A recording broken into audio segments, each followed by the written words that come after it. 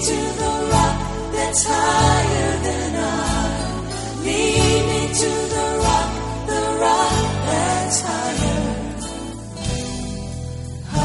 than I.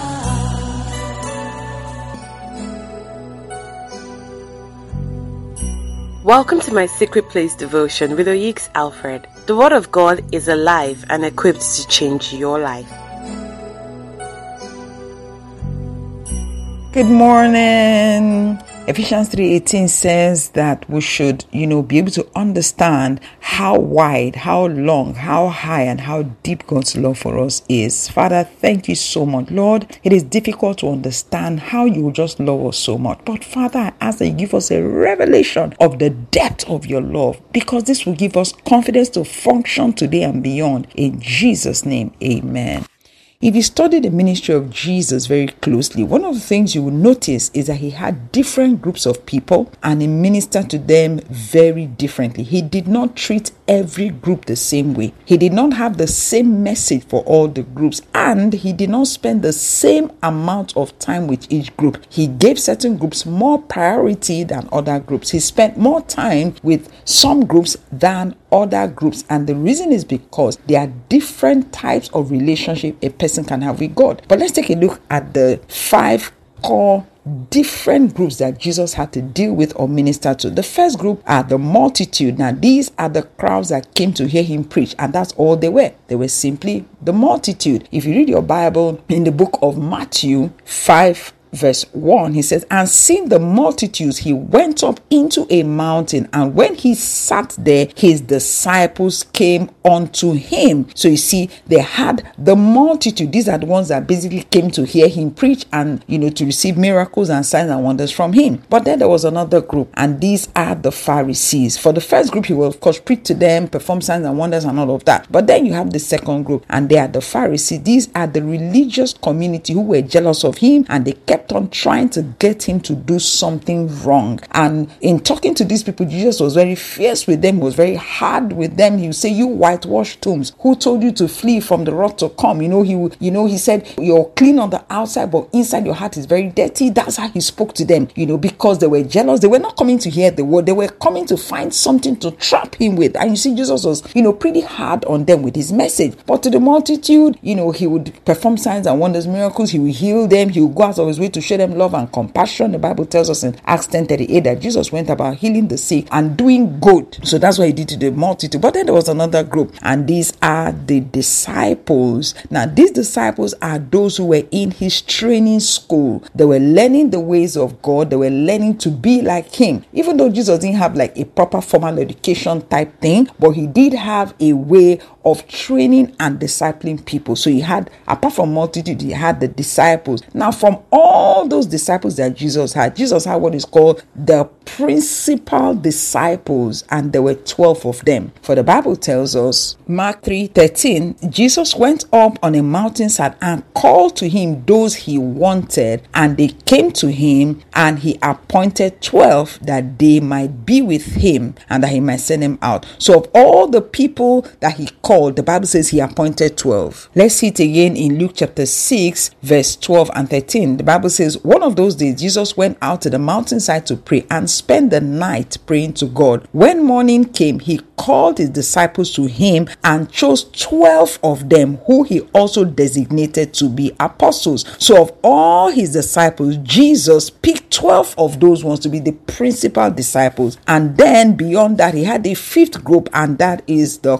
core disciples, and that was Peter, James, and John. If you read your Bible, you'll find out that there were different degrees of disciples. There are many things he talked to Peter, James, and John. He didn't tell the other 12 disciples. Neither did he tell the whole group of disciples. Let's read from John 6:66. He said, from that time, many of his disciples went back and walked with him no more. Then Jesus said to the 12, do you also want to go away? So do you notice that Jesus had a lot of disciples, but he had this group called the 12. So those other disciples were in training, but when he got to the hard part, there are some messages that Jesus preached, they couldn't bear it. When he told them, you have to eat my flesh and drink my blood, they were like, what kind of message is this? This is too hard. This cannot be normal. The Bible said those people, they decided to turn back. That was a group of disciples. But he now turned to the 12, meaning that there was a difference between the general disciples and these 12 men. So he turned to the 12 and said, do you people want to go as well? And they said, to who do we go? You are the one that has the words of this life. We know you are the Messiah and all of that. So you see the categorization. Why is this happening? It is because there are different qualities of relationships people have with the Lord. So a man can be a disciple of Jesus, but he will not be his confidant. There are things that Jesus told Peter, James, and John. He didn't tell all his disciples. The reason is because these three men were Jesus' confidant. So you can be a child of God and not be a confidant of Jesus. You might be a servant of God and still not be a confidant of Jesus. You might even be a disciple of Jesus and still not be his confidant, because we see that, he had these 12 men. He was closer to the 12 than all the other disciples, but he was also closer to the 3 than the 12 disciples. The Bible tells us in Matthew chapter 7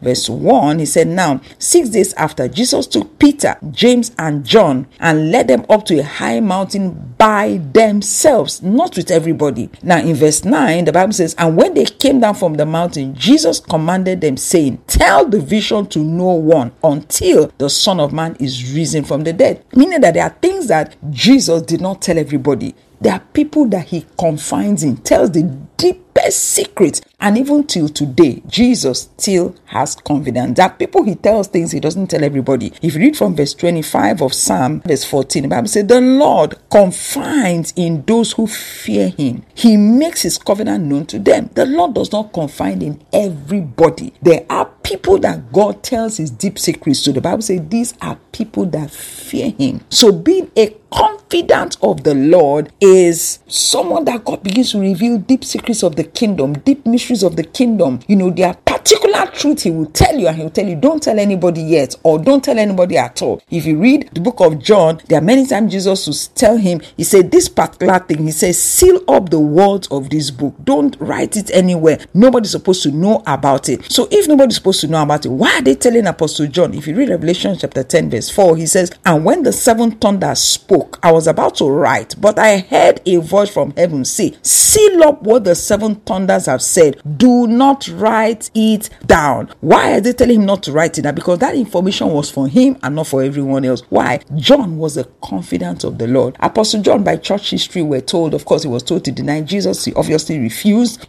because of how close. Remember, he was those people. There was Peter, James, and John. He was among the 3. And they told him to deny Jesus. He refused. And they put him in a pot of boiling oil. He didn't die. They tried everything. He didn't die. They threw him in the Isle of Patmos to die there. Let the wild beasts consume him. And that was when he began to have revelations of the Lord. So why did he refuse to deny Jesus? Because he feared the Lord. If you want to be a confidant of God, it's beyond just being a child of God. It's beyond just being a disciple. It's beyond just being a servant of God. You have to step into the fear of the Lord. What is the fear of the Lord? The fear of the Lord is to depart from iniquity. Be conscious. If you fear God, you will not want to disobey him. If you fear God, his words will be sacred. If God says don't lie, don't lie. Don't try to say, oh, the reason I like this because of this or that. No, you're going to do your best to follow God, fear God in your heart, revere God in your heart. There are people that do not reverence God at all. You see them in church, worship is going on, the worship of Jesus Christ is going on, and they're on their phone, pressing their phone, sending WhatsApp, doing all sorts of funny things. They talk about the Lord anyhow. They just don't have any reverence and any fear for God. If you don't fear God,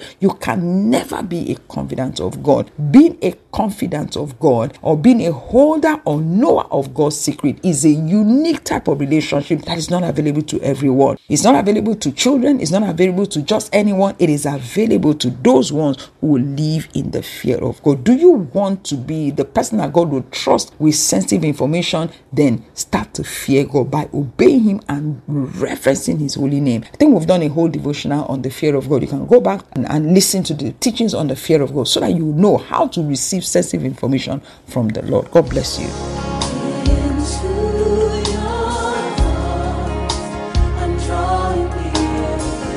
For other life-changing messages, you can now download the app Rev Oyik Speaks from Play Store for Android phone users or Apple Store for iOS users. You can also follow us on Instagram, YouTube, and Telegram, all on the handle Oyik Alfred.